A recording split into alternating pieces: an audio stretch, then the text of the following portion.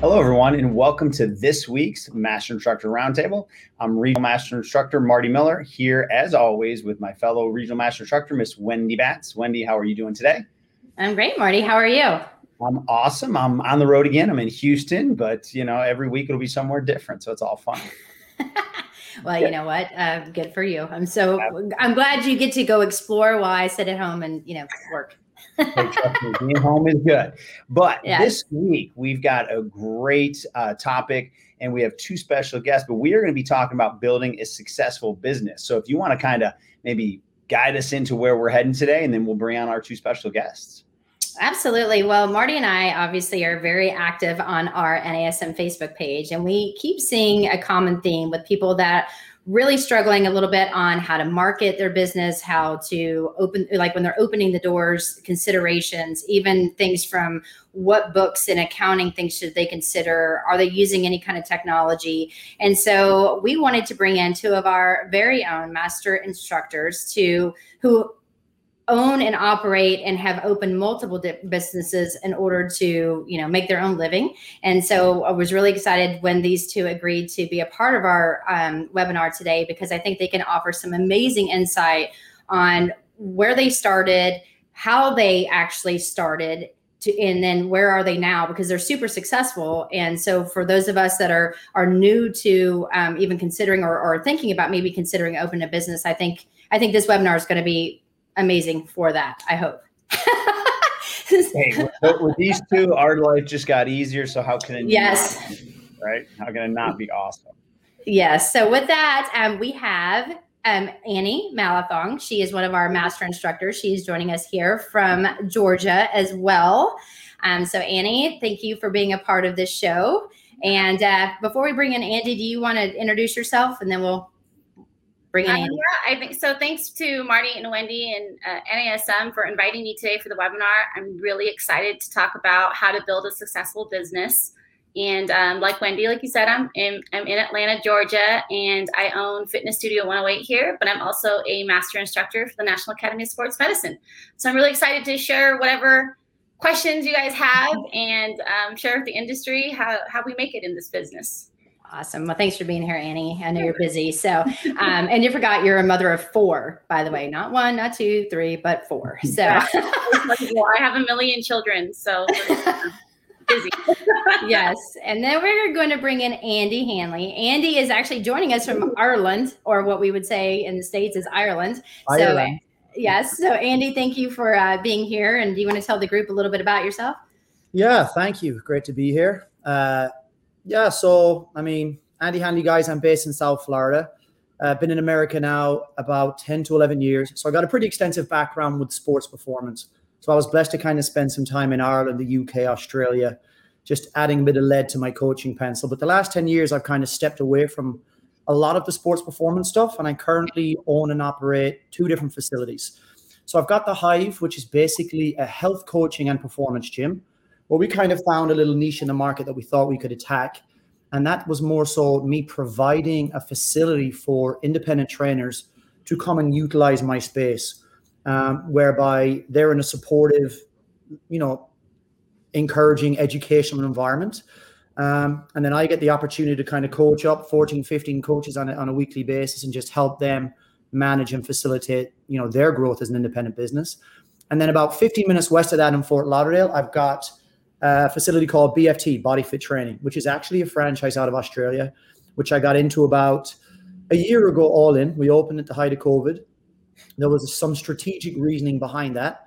And yeah, we're rolling really well. We're growing at a nice steady pace. And that's more of a group fitness facility with a twist. So yeah, that's what I'm about now. That's where I'm at, keeping me busy.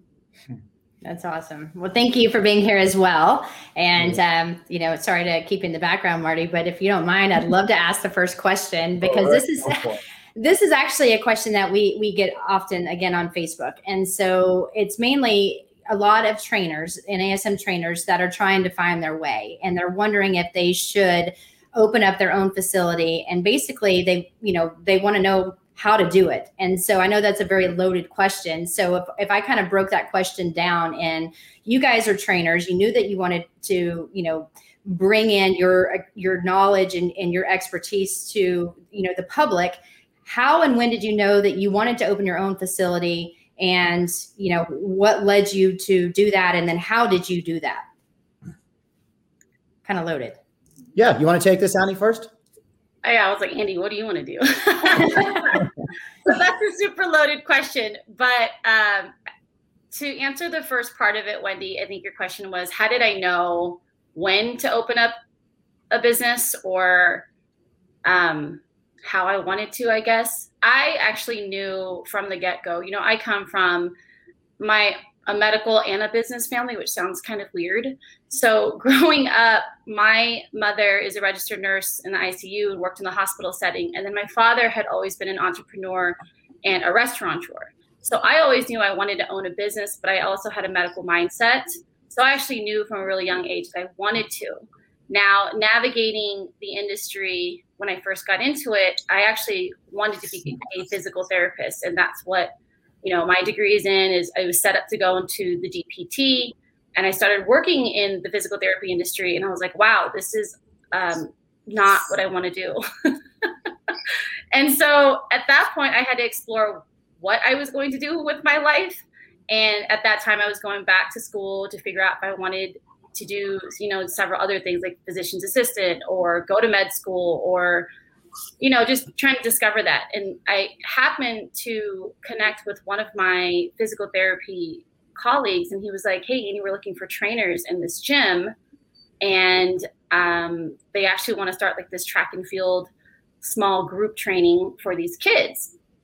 And I was a track athlete for most of my life, and throughout college and even after college. And so I was like, yeah, sure, I'll take it. So to make a really long story short, I started as a Group X instructor. And then the same day, the manager was like, hey, do you want to be a personal trainer? And I'm like, sure. I didn't know what that meant. And so what I did was, of course, I got certified, and it was NASM when I got certified, because I always was like, I need to do the right thing. Like, how do you start this industry? And I started in a big box gym, which we would consider a big box gym. And I think a lot of this, everything I learned in physical therapy and everything that I learned in Bex and coaching athletes, I just kind of meshed it all together and found my way and my style and what I wanted. And I actually thought that I was going to stay in corporate for a really long time. I was really happy there. However, as I developed as a trainer, I was like, this is not what I want to do. I wanted to create my own thing. And so I actually ended up just opening up my own facility, catering to people with medical issues. And at the time, it was mainly high blood pressure and cholesterol, and things that showed up in the lab work that I knew that we can help change through fitness and nutrition. And that was actually in the height of the 2009 recession. So I knew I just needed to take a leap, I'll say that, and knew that the community needed me somehow. So I found this small little niche and said, I'm just going to open up this facility, and believed in, if you build it, they will come. Best movie of all time, just saying. Yeah, I really believed that. And then I had to learn kind of the hard way. So I'm sure that's going to be a longer conversation. And I think we're going to get into that. So I'll push that back to Andy now. Yeah. So my background, I kind of fell into it, to be honest. I mean, I knew I didn't want to be in a suit and tie, in my career for a living. So I went down the sports performance world, got my feet wet with some professional organizations, which was enjoyable, but I just love the social interaction you get working with, general pop and average Joe. So I've always kind of had this entrepreneurial DNA in me. A lot of my siblings have their own businesses. Just the business world in general kind of fascinated me. And I was always kind of, not that I was counting other people's money, but I would see guys that had created something for themselves, and they had autonomy over their schedule. They had financial freedom. And I guess I just wasn't afraid to pick up the phone and ask. So I was kind of getting a lot of my early lessons outside of the industry, just by having random questions about branding and marketing and different processes, and trying to better understand just the financial aspect of running and owning a business. So when push came to shove then, and I saw an opportunity and a potential niche in the marketplace that I really wanted to attack, I pulled the trigger. So went in there, definitely learned on my feet. Whether or not it's been a success, we're going 5 years now. I guess I've never really defined what success looks like for me. And I think it's one of those things that, it's going to be constantly evolving the more I learn. But in terms of what kind of drove me to do it, I just knew I wanted to be self-employed. I didn't want to really be, not that I can't take direction, but I'm quite an independent thinker. I'm quite creative and I like to do things on my timeline. Sometimes it's slow, sometimes it's quick, but I just wanted to be in a position to act and just take ownership over, my career and my finances. So that's what led me to getting into my first gym, The Hive. Awesome. Well, how did you guys know then square footage and equipment and that kind of stuff? Because you can say, oh yeah, I want to open a business. I think I'm going to do that tomorrow. It's not that simple. So there's got to be a little bit more. Now you want to do it. You both realize that you have your kind of niche, and Andy, you just want to work for yourself. So there's got to be a little bit more towards, okay, now you want to do it, but then how do you do it? Like, how do you find your space? How do you know that it's the right space for you when you've never done it before? So I'll start that one. I had a certain clientele that came from a certain area, and that's how I figured out where I wanted to be in terms of opening up a brick and mortar. So to answer that question, Wendy, how much square footage and how did I know? I didn't. I didn't. I'll be honest. And to what Andy said was, I kind of learned on my feet. What I did do was the numbers first. I'm a numbers person, like your typical, just math person. And I just ran my numbers and I was like, what can I afford? And with no business background, really, like my father, again, owns a restaurant and has a business. My brother owns a business. And at the time my father just opened because he loved cooking, right? Like they always say you open a business because you love what you do, but not because you actually know business. And my brother was fairly new into his business as well. He had a bar and restaurant in Hawaii. So I actually just said, hey, what's the square footage look like? What does it cost? Like, what's my overhead rent? Took in consideration, did this little business plan, of course, and was like, these are my expenses and this is what I'm going to have to cover. And I was like, this is what I'm just going to have to make.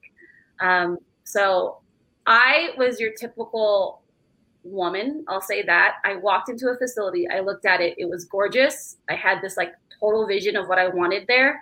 And I was like, I'll take it. And thankfully the landlord took a chance on me and we signed paperwork. Genuinely leaped, just dove right into business. Andy? Yeah, that's great. I mean, look, I had a slightly different route because I knew when I opened my facility what I was looking for. And just while we're on the topic, before we get into the kind of nuts and bolts, for those of you guys that are listening and you're seriously thinking about building your own business, building a brand around you and your expertise, I would really encourage anybody to bite the bullet and do it. It's hugely gratifying. It's a privilege to get up every day working for yourself, knowing that you can kind of move the needle or steer the ship in any intended direction that you want. And I feel like the barrier to entry for a lot of people that might be considering potentially opening a brick and mortar business or starting an outdoor boot camp or starting a kind of remote based business is that you don't feel like you have all the answers. And it's one of those things that you don't need all the answers. It's not what you know, it's your ability to know. So picking up the phone, making those calls, doing your due diligence online, you'd be amazed at how much really good information you can get that's at your fingertips. Even listen to this podcast. I'm sure our details will be shared. Annie, myself, Wendy, Marty, we're all happy to take calls and guide you guys. But it starts with having that sense of belief and assurance in yourself that you have the ability to get this off the ground if it's something you want to do. And oftentimes people are kind of swamped by this just fear of failure. And failure is always kind of looked on as this negative thing. But for me, failure and success, they live next door to each other. And failure is a good thing if you learn from it. And again, I'm in a position that I've been in a lot of different roles in this industry and I failed at a few different things. And it kind of helped shape my thought process in terms of, okay, I know the to-dos, I know the what not to do's. And so I've got that through experience. Guys like you that are considering a venture like this for the first time, you get to lean on us for our experience. So as I said, before I kind of get into nuts and bolts, anybody that wants information, who's kind of looking for specific questions, we're more than happy to take them. But in terms of my space, being a health and performance facility, I needed room to move. So when you walk into my facility, there's not a whole lot of machines. I knew my whole MO was to build strength to support movement. So in order to allow people to move, I needed space. I knew I wanted to cater for anywhere from 10 to 12 independent contractors at any one time. So I decided I needed a space between 3,500 square feet and 5,000 because I wanted office space for PT and Chiro, which thankfully we have.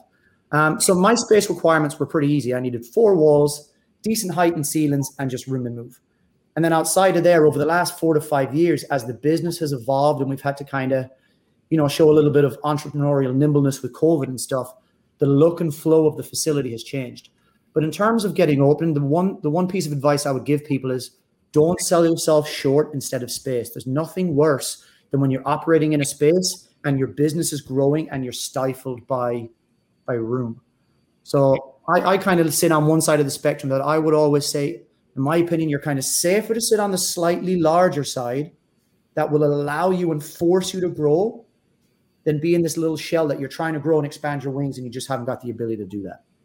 Awesome. That's great information, Andy and Annie, so far. So, just to recap, we're talking about building successful business with 2 of our fellow master instructors here, Andy Hanley and Andy Malathong.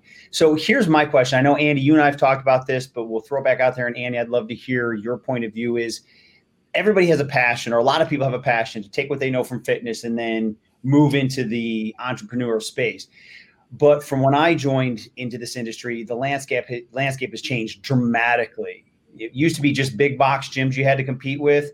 Now, big box gyms own some of these small boutiques, or there's these major chains of small boutiques. And that is really a massive part of the industry. And when you start, now you have to determine, can I compete with those? How do I compete with those? So what is both of you, your strategy behind doing what you do well, but knowing that there's bigger players in that kind of footprint that you're going after? Annie? I love how, Andy, you just always want me to start. Thank you. I think it goes back. It does go back to what Andy says: is you really have to believe in what you do, in your expertise, and what your vision is. Like, you really have to take that leap of faith, but also have that confidence in yourself. So to answer that question, Marty, people have always asked me that. Like, there's big gyms right down the street from me. There's small boutique gyms. There's these quote unquote small group training facilities that are franchises. And people say, how do you compete? I just don't see them as competition, because I understand what their target market is, and I understand what my target market is. And when we discuss target market, for those of you listening, target market is specifically who you're reaching out to and who you're talking to, like who your ideal client is. I think a lot of people, when we start this industry, we think, oh, well, I can help everybody and I can do everything. And although you probably can help everybody and you can do everything, please understand that you probably have some really great strengths in you that people are looking for. And so what I always tell people is, just like if you go to a shooting range or I don't know, if you shoot a bow and arrow, and there's a target there, you don't want to just look at the entire target and say, well, I'm just going to shoot and hopefully land. It's really, you're looking for that bullseye. And that bullseye, when we talk about that, that's called your target market. That is the ideal client you're looking for. It doesn't mean that you're not going to be able to help everybody else in that target or in that demographic. You may land there, but ideally what you're looking for is identifying who that target market is. So in order for me to compete against these big box gyms, I understand that they're going to get all walks of life walking into the big box gyms.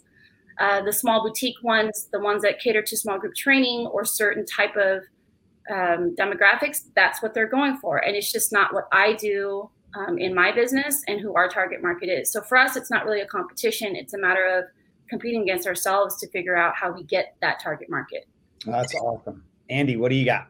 Yeah, I love that. And look, we talk about competition, but competition is not always a negative thing. Mm-hmm. I always bring that back to sports, right? That's my background. I mean, the days we were preparing, or I was preparing individually against a good competitor, I would always raise my game. So for me, look, the reality is there's a lot of different types of gyms. There's a lot of small boutique gyms.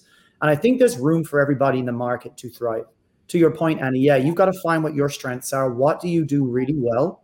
And then double down on it. And I firmly believe like our value as a company will come from the value that we actually bring to the community and those we serve. So when we start talking about boutique gyms and our gyms personally, it's like nowadays it's a physical and it's a social experience.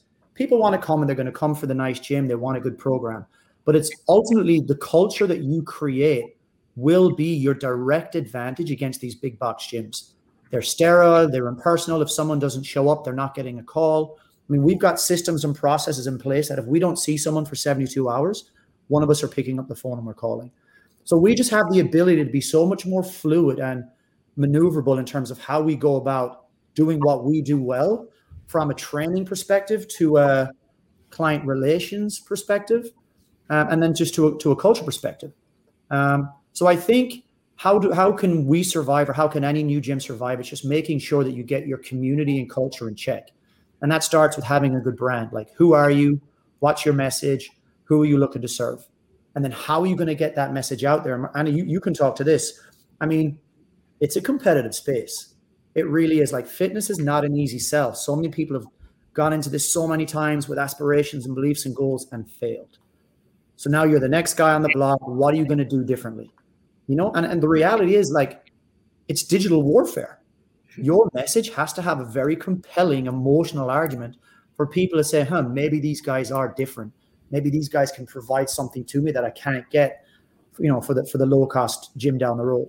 And we can get into some of that kind of branding and marketing in a while. But I feel like for the advantages that these big box gyms have in terms of notoriety, popularity, good locations, visibility, boutique gyms, if done right, become destinations, and they become hubs for just social interaction. And we know the power that has over people in their lives these days is hugely impactful. So I think that's definitely an edge that we have over a lot of other gyms. Awesome. Wow. Well, so Andy, I've got a question. I'll start with you because you always give it to my girl here. So, you know, and this is something actually that you and I've talked about, but you guys have provided so much amazing information just about yourself and just like you said, Andy, talking about the community, and we will get into marketing next, but how do you help someone that, you know, they want to go in? You guys talked about square footage, you talked about location and how you found your place, but what is a good, you know, low risk kind of budget route that people can take? Because it's not about how much stuff you buy all at once. Like, how do you open the doors, and how do you start this knowing what's the right, you know, what's stuff that they need on, if you have a budget, because, you know, obviously money is a thing. Yeah, money is a thing. I mean, money is a real thing. Yeah, it is. And look, you can only do what you have, right? I mean, the key to getting started is to get started. Take action. So whether for some people, depending on where you are in this process now, for some people it might be an idea. I'd love to be, you know, an independent facility owner. Some people might be a little further along the line and have money saved. Maybe some people want to put together a business plan and see, can they get into some investment? And we can talk about that, because my second facility actually brought in investors, and I got that open without putting any of my own capital in, which has been, you know, hugely beneficial for me. But yeah, so the reality is, whether you go investors, you've got to know what sort of model you want. So before you can start thinking about the X's and O's of pricing and space, like, again, what are you trying to do? Who are you trying to be?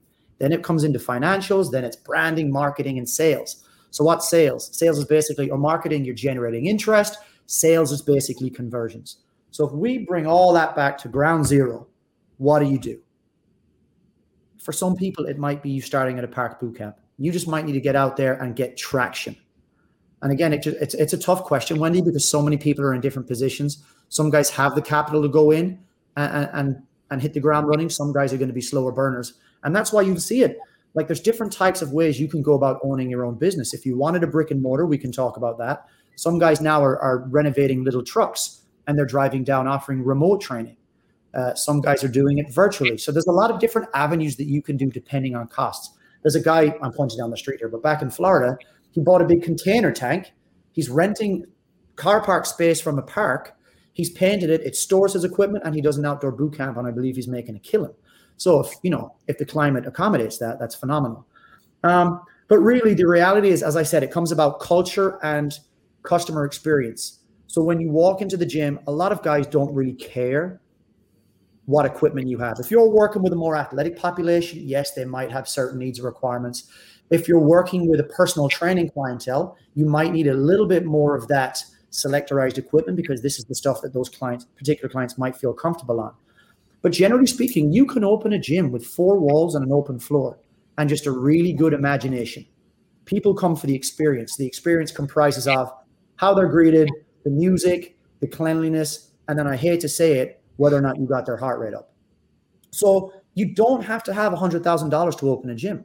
I mean, Marty's been in my facility in Florida. I opened that first one for $125,000 and it's fully stocked.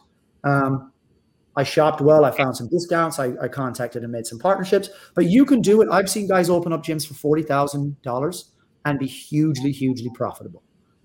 So don't let cost or a low budget deter you from attacking this. The biggest thing that anybody needs to be aware of opening a new business is managing your overhead. It's the number one killer. And that's why a lot of businesses fail here. To Annie's point, they didn't have the business acuity. They didn't really have a good grasp on their numbers or their hidden costs.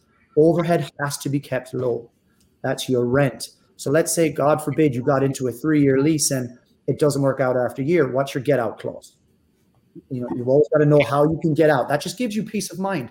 Worst case scenario, my new facility, if it fails, it's 2 months liquidated damage. So it's $16,000 and I can walk away free with the rest of my lease not over my head. So day one, I'm like, all right, I can swallow that. If this, whatever reason, doesn't fail, I'm going to move forward. So that just gave me the reassurance. And okay, I know financially I'm set. And then from there, you start growing.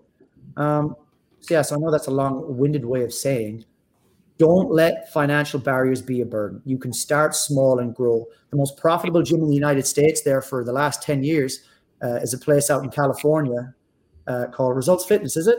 Alvin Cosgrove? Mm-hmm. Yeah. Oh, yeah. Yeah. Yeah. And you hear his story, himself and Rachel. Outrageous. They started with, I think, 900 square feet. Yeah. And they grew and they grew and they grew. And they were the most profitable gym in America per square foot because they got their systems right. They got their people right. And, and I guess they just handle business, and we'll get down to that in terms of when the doors are open, what's going to make you win. And now it becomes about your coaches because it believe it or not, like this is a team sport. You got to make sure you got the right team around you, operating inside of the right culture. But we'll get to that. Sorry, long-winded answer. Awesome. Annie, do you have anything to add to that before we fire off the next question? No, I think Andy actually answered that very well. It's just don't be afraid to start. Don't let financials stop you. I love that we are both on Andy because we started so differently. And, I started in 2009 when I opened up my first brick and mortar, and I wanted my first facility to look like the gyms in Vegas. And I made it happen, but it was a lot of money.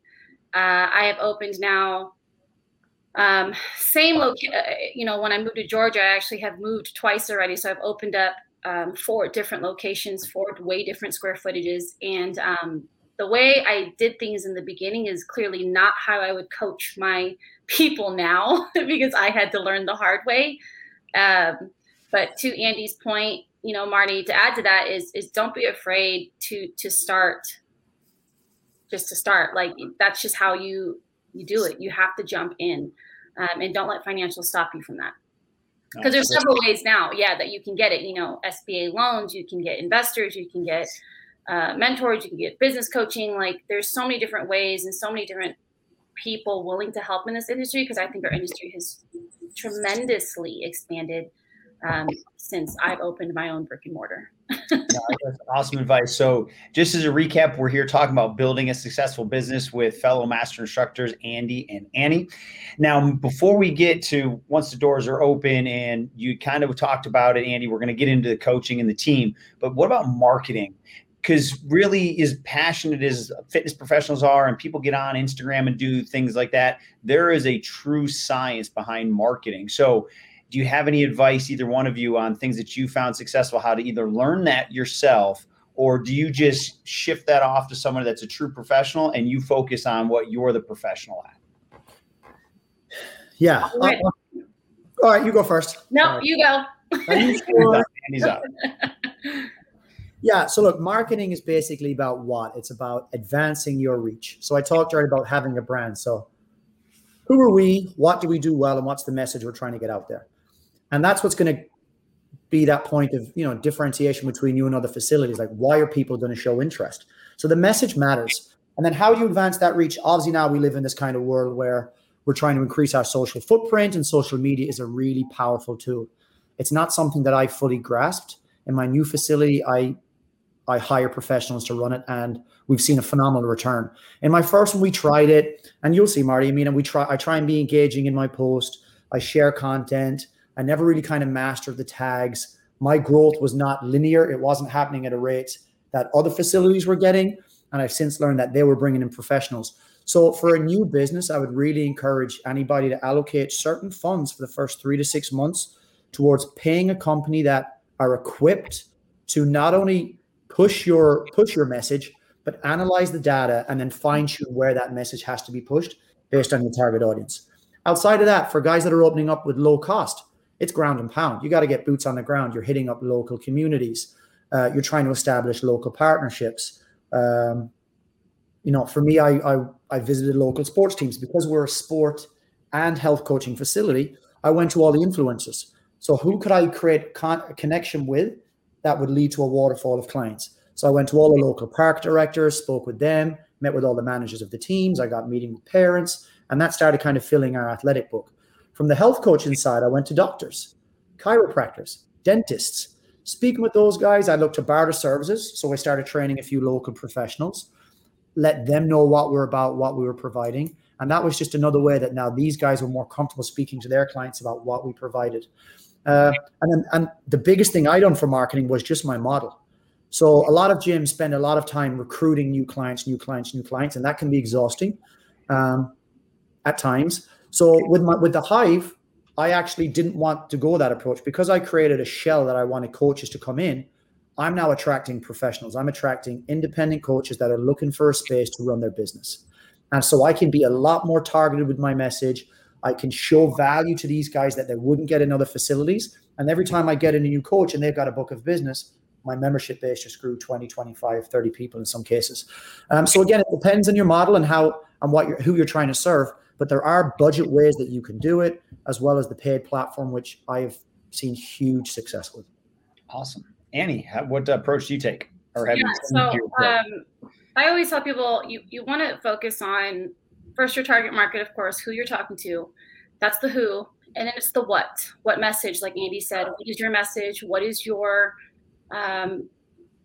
thing? Like, how do you differentiate? What are your services? And then the where is your target market going? So you have to figure out if you're trying to go for that demographic, where do they hang out? Where do they talk? And to Andy's point, what he had talked about is he started networking with certain sports teams because that was probably his target market. Is that correct, Andy? For one segment of the business. Yeah. Yeah, absolutely. So you would go to the where these people hang out, or where you essentially would find your team, your trainers, or your clients. And so then you go the how. How are you going to do that? Social media is really big right now. And I think a lot of people think that social media is the end all be all of marketing. And it's not. It's just another platform. So you have to think about, how did we do it before social media was here? You can easily do things on Google and search engines and internet marketing. You can do your old school flyers. You could do things where you would put it into the where these people are hanging out. So again, when I opened in the very beginning, we were printing out a ton of flyers and services and placing them in very strategic places where we thought our demographic would be hanging out. And then as the industry has evolved and business has evolved, what we've done is, yes, we've looked at other platforms where email marketing platforms, email marketing softwares, where we can automate these emails to go out, or have these systems in place to make sure that we're capturing that demographic. We do live events still. We do warm-ups for 5Ks around our community. We still do flyers at certain restaurants and nail salons and, a lot of doctor's offices for us, because our space now works on a lot of pre and post injury. So I always go back to, you want to figure out what your message is, where you're targeting, who you're targeting, where you're going to put this message, and how you're going to do it. And I think those are things that I always teach my trainers as well, is you want to figure out, I call it the marketing triad, because there's a triangle that I teach them on the where, the how, and the what. Awesome information. Yes. And I know Annie's really big in the community, because she's always like, hey, you want to join in? And I'm like, oh, I'm out of town.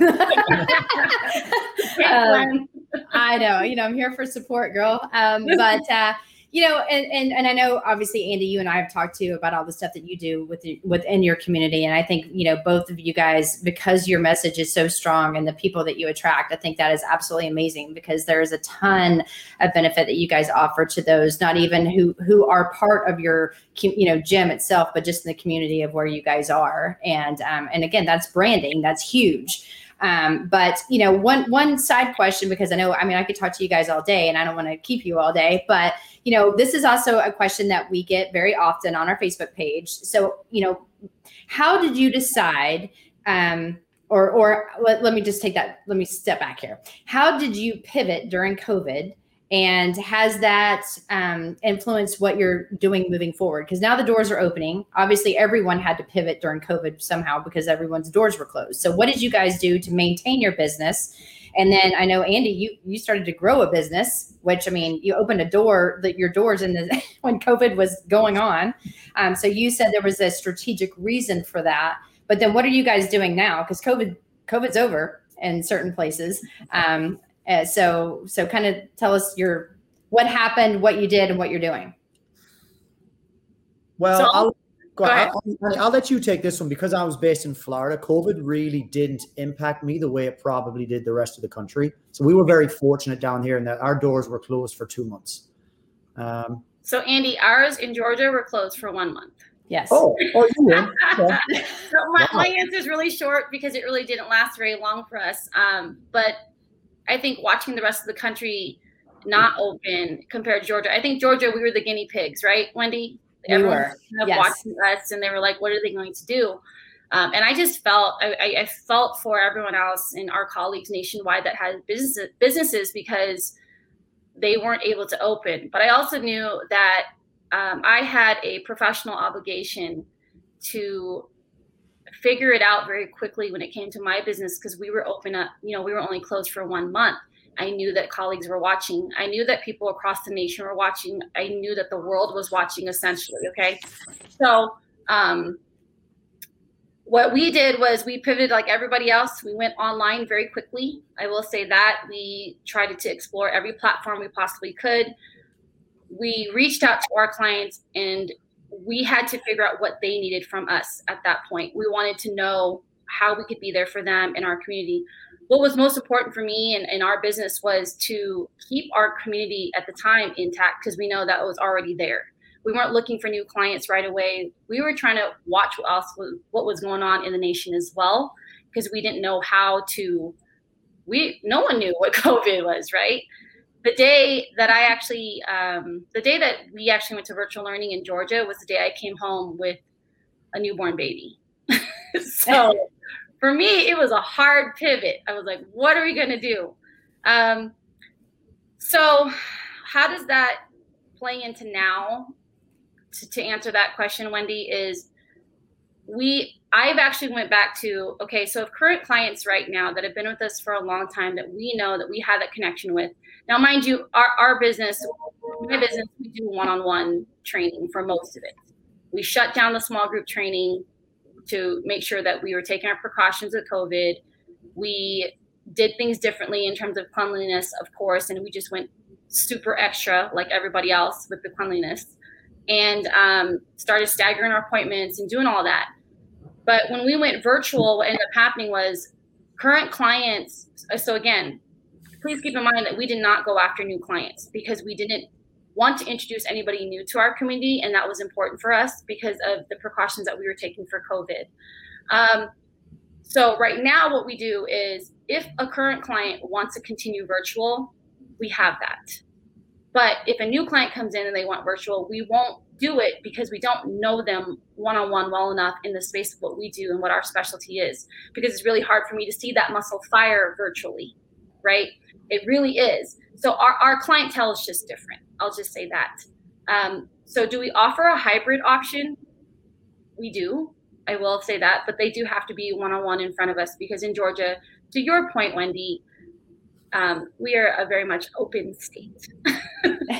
And yes. So we are able to get people one-on-one, but if they want to, when they want to go hybrid after they've seen us for a while, we're able to do that and pivot. So it definitely has been a blessing for us. Andy? Yeah, I think, look, most gyms nationwide, it kind of forced, like any new business that's coming into this industry, like it's very hard to pioneer a new gym, right? You're better off just to disrupt a segment that's already there. So you'll see a lot of the new gyms that are opening now. They're just slight deviations off what currently exists. The market's got familiarity with it. You're not reinventing the wheel. You're just kind of taking it and rolling it in your own direction. So in terms of coming into the market, we're looking for disruption. For guys that were in the market during COVID and when we were closed, it just served as a natural disruption for us.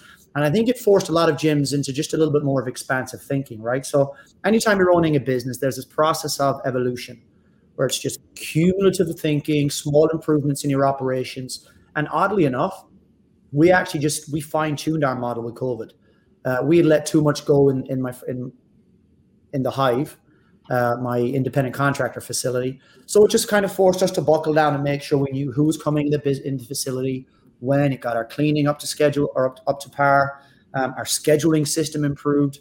So truthfully, we didn't really have to pivot much, but operationally, we got a lot more efficient because of it. So, I mean, I'm not going to say I'm thankful for it, but as a business, we kind of, it did force us to just kind of tune into what we were doing with a little bit more attention. And as a result of that, we're more efficient and profitable for it. So oddly enough, yeah.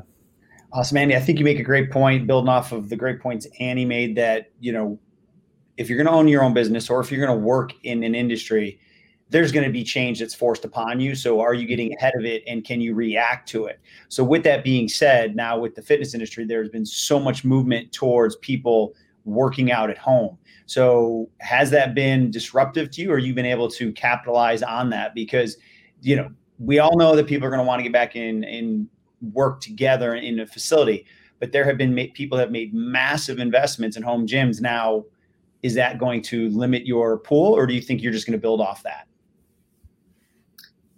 I think for us, on to that first, Andy, I think for us, we'll just build off of that. But what it's forced me to do as a business owner is figure out if I actually want to open up another, what we call a profit margin or a profit center. And when we talk about profit centers, it's what departments make you money. And because each department, whether it be group exercise, whether it be one-on-one training, whether it be group performance, you know, each department is considered a profit center. And so for us, if we were to go virtual or have a virtual platform, that would be another business for me that I would have to focus on. And so for us, yeah, I don't think it disrupts it. I think we just grow upon it. And like what Andy said, as business owners, you have to adapt and you have to pivot, and you have to know that these things are gonna happen. So currently for us, we're working on an app that we can launch not only in-house, but we can launch across the nation as well. Awesome. Very cool. And yeah, I think that's a really good question, because look, there was a big shift. I remember doing some research when I was putting my business plan together for my new facility in the height of COVID, and Peloton sales had jumped 66%. Mirror sales had increased fivefold. So people were now planning to train at home. Now, yes, there was big investments made, but I think that's a wave that's there's no sustainability there. Like, social isolation is a big thing. And I said at the start, like, gyms are more than gyms. Gyms are communities where people can come and social interact after a day's work. And so many people now are working from home. They don't want to train at home. Like, so all this digital innovation, it's completely transformed like the virtual training space online. But for me, I don't think it's a trend that is going to endure, only because I see the value people place in just being in a room where there's good energy with like-minded individuals, where they're being coached, they're being held accountable, and they're just enjoying the experience. So yeah, I mean, I saw the trends, I felt the trend, but I see it coming on the back end now, where even our numbers are steadily climbing week over week, literally, as people are slowly starting to kind of get off their couch. Because, you know, guys, when you're at home, even with a Peloton or with the best of intentions, it's very hard to get off and you know, you need that, someone called it activation potential, that energy just to get moving.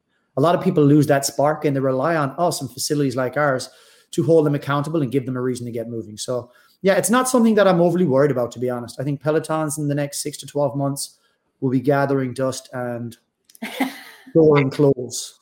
We're going to see them all over social media for sale. I just want to add to that, Andy. You make such a good point, because I think people have been working from home for so long, and we've been in quarantine for so long that everyone's like, I just want to get out of my house. I think we had to do what we had to do as humans, as people, to work out at home.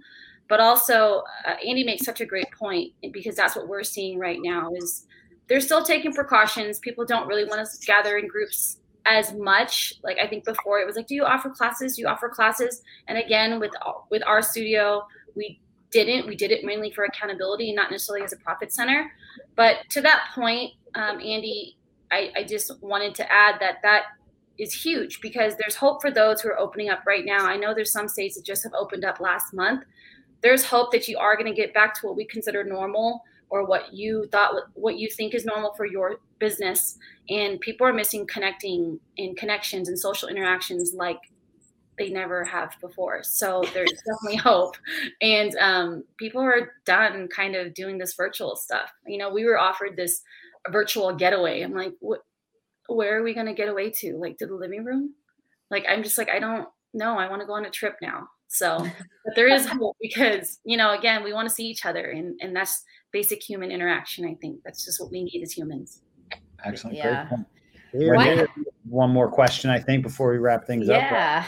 Yes. And this is mainly to, it's for both of you, because I know it's different experiences, and because I live so close to Annie, I kind of know the answer like that she's going to provide, but I think she's going to offer some amazing insight. And Andy, you've got a lot going on, but when you guys are actually bringing in, so for the coaches that maybe are thinking, well, what do I do now? Or where do I go? You guys are offering, people like coaches to come in and work in your facilities. And this is all over the nation, not just with you two, but what is it that you're looking for when you're bringing coaches in to work in your facilities? And then how do you manage not only your coaches that are there, but also the back end responsibilities? Because we see on Facebook, people are asking, what kind of books do you do? What do I need to do in order to make sure that I'm not screwing up my business on the back end, especially when trainers, we don't really have that mindset. We know how to train, not necessarily how to do a book. Yeah, and that's a really good question. Look, anyone you're bringing into your facility, like, collective character is vital to success. So I firmly believe if you get the culture right, the results will follow, right? So I'm really big in just over investing into culture. So when we talk about that, like, what is culture? What is this? What is a high performance culture? And this idea, basically, for me, it's a set of shared values, beliefs, and characteristics that kind of define a successful team. So out the gate, I have my brand, I have my gym. What are we trying to represent? What are our set standards of practice in this facility? So when coaches come in and they're going through the interview process, yes, you've got to like them. Yes, they've got to meet certain criteria, but will they be proud to be a part of this company? Will they respect what it stands for? And for me, that's a big thing, because I think success is best shared. So when guys are coming into my facility, I want them to be humble enough to take criticism if it's due, accept positive reinforcement if it's there, and just know that I'm always coming from a good place. And my number one job is to protect my business, my investment, and make sure that I'm providing an environment that is conducive to people enjoying their experience. And coaches are a massive extension of what we do. They're my front-facing people. They're an extension of my brand. They're the brand ambassadors. So for me, personality is everything. It's no good having the skill sets if you're not coming in every day, loving what you do, and really wanting to be, a part of the team. I firmly like, and that's what we have over one of my doors, like, together we advance. Come in here ready to share your collective intelligence with the group, ready to collaborate with us on everything from engagement to cleanliness to educating each other to knowing every member's name. So even though I've got, I think, 16 coaches now in my facility, I want my coaches to know the name of everybody else's client. There's no fear factor that people are robbing clients or any of that nonsense. It's when you come in here, you're coming into, it's an open door facility, but be ready to be a part of the community, because I think if I can do a good job of nurturing my coaches, instinctively and intuitively, they're going to want to nurture their clients, my other coaches' clients, and essentially all of my members. And for me, that's where success lies. So yeah, when guys are looking to kind of get in facilities, go in there ready to learn, be humble, and yeah, just bring your best, I guess. Or if you're on the other end and you're bringing people into your facility, it's not enough to bring people in because you see dollar signs. Like, Yeah. You gain culture in drops and you can lose it in buckets. Like what I've learned this mistake. One bad egg has hurt me previously before in terms of community standing and financially. So I'm very selective now with who I let in and what criteria they've got to meet. But yeah, kind of went off topic there, but yeah. Great info. Yes. Nice. Yeah. Yeah, pretty much. So for me to answer that, it's everything Andy said. Culture, core values. We actually have our core values on a wall that's written up on the wall. And I actually hire, a lot of my questions are based off of the core values to make sure, to see if that person is in line with our core values. Because I hold not only our team members accountable to those core values, I hold our members to that as well. And to what Andy said, it's all about the culture and the community, because you do want like-minded individuals. There's no purpose of a coach trying to convince somebody on how to train or training methodology or who you are and what you do if those people already don't come in with aligning with your core values.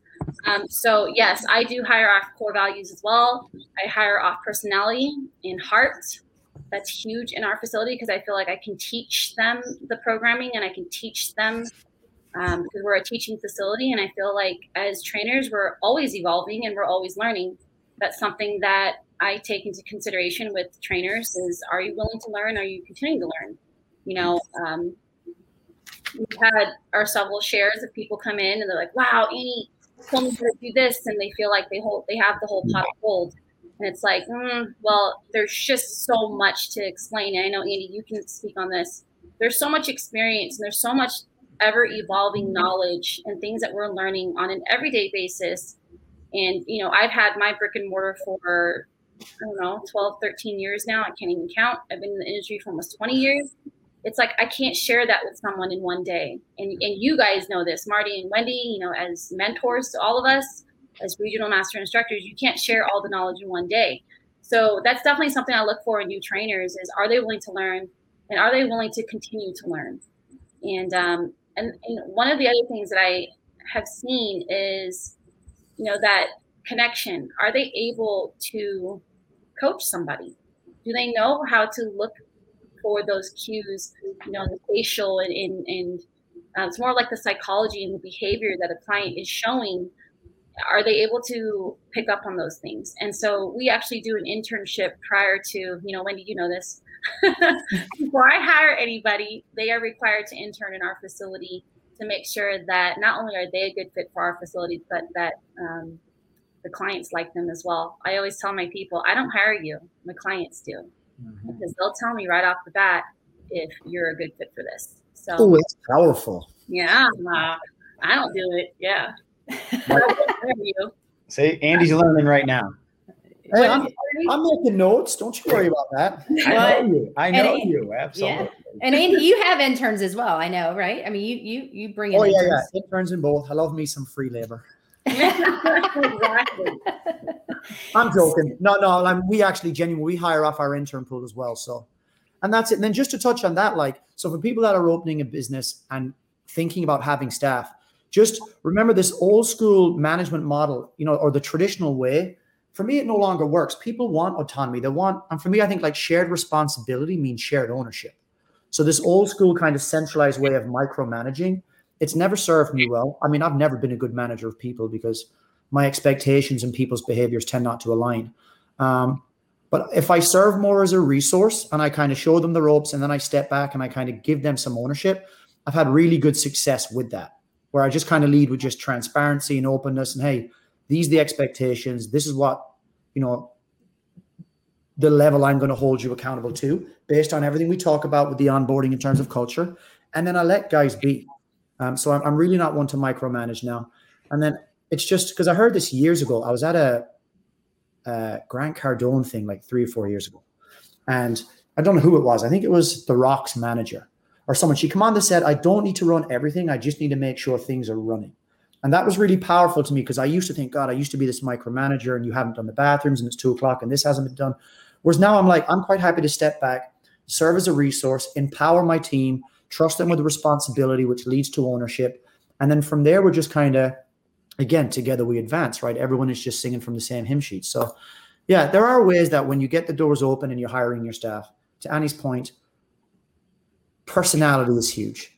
I mean, as long as you get the personality right, you can teach the hard skills. It's the soft skills of the little nuances of dealing with people and understanding human behavior. That's really what you're looking for, because when these guys are front facing in your business, that's what people care about most. That interaction, more so than whether we're squatting, why we're squatting over trap bar deadlifting, and all of that fun stuff. That's right. Awesome. I can't believe we are almost at the top of the hour. I know that both Wendy and I really learned a lot, and I know everybody else will. And Andy, you got notes, and Andy, I'm sure you picked up a few nuggets from Andy. So, but this is why all of us are passionate being around NASM, right? This isn't our full-time job. We do this because we love the content, but most importantly, we love interacting with each other, because we all have different skills and we all have different abilities, and we continually learn from each other. So I enjoyed the entire content, and I know our audience will as well. So thank you both. Thank you. Thanks for having us, you guys. Absolutely. No, you're very welcome. And I've just made one more note. You know, I'm always going to chime in. Absolutely. I expected it. So a few things I've just made note of there. So when we're talking about marketing, I heard this great quote once: the squeaky wheel gets the oil. All right. So when you're out there in your marketing, whether you're pounding the streets, handing out flyers, just be known. All right. The squeaky wheel gets the oil. So if you make noise, gain people's attention, we know 7 to 11 impressions is enough for someone to start thinking about you and creating that top of mind awareness. So don't be afraid to get out there. When you are thinking about opening your business, make sure that you manage the overhead, and then just what is the strategic value that you're providing, right? Make sure you have that really fine-tuned. And then when you get your doors open, it's just about operational efficiency. Simple systems, manage the money in, manage the money out, take care of your core asset, which is your clients, create a good environment for your coaches, and they'll respond well in kind. And then if you're on the fence about whether or not to do it, whether or not to get in or get out, again, I come back to another quote I lean on all the time. If you chase 2 rabbits, you catch none. Make a decision, be decisive, recognize what you've got to do, and then do it. If the financial barrier is what's holding you back, go with a low-cost model. Get a secondhand trailer, start park boot camps, whatever it is, just start working for yourself, build your relations in the community, and in time it will grow. It's like a snowball. It'll gather momentum. So yeah, back yourself. And if you're planning well, essentially when you plan, you're bringing the future present and allowing you to take action. So just sit down, write down your goals, make some plans, and then just execute. Well, I know. Very well said. Yeah. And one final word, like for me, seeing how I was just asking a bunch of questions, is the reason I wanted, and I know Marty and I wanted you guys on this webinar was 2 reasons. A, if you want to do the brick and mortar, you guys heard what it takes, what they've done to be successful, how they've grown their business, and how they've been able to withstand time as well as pivot when needed and be successful throughout and grow the market to provide their special talents to all those that are around them. But also wanted to really stress, if you guys aren't sure about the brick and mortar, think about what Annie and Andy both do. They hire independent trainers to come in where you can still grow your business. And Annie and Andy are the ones that are paying the overhead cost, and they're taking a portion of maybe what the final sale is to that client and that trainer, which is minimal in comparison to the amount of money they have to pay for the building and all to keep the lights on, the back end books as well. So there are so many different things that you can do to, like Andy said, you can go outside, you can do, things at the park and boot camps, but you can also find a facility that you believe in, that you're passionate about, and that have the same beliefs that you have, and grow your business within a business. So therefore you're learning what they've done to be successful, but you're also growing your business within. So I just wanted to end on that note, because I think you guys brought up all of these amazing points, but when you put it all together, that truly is what it's about. Find your community, find people to work with, build your business, and have a mentor to help you and guide you along the way. Absolutely. And like Andy said earlier, we're here to help. Just reach out.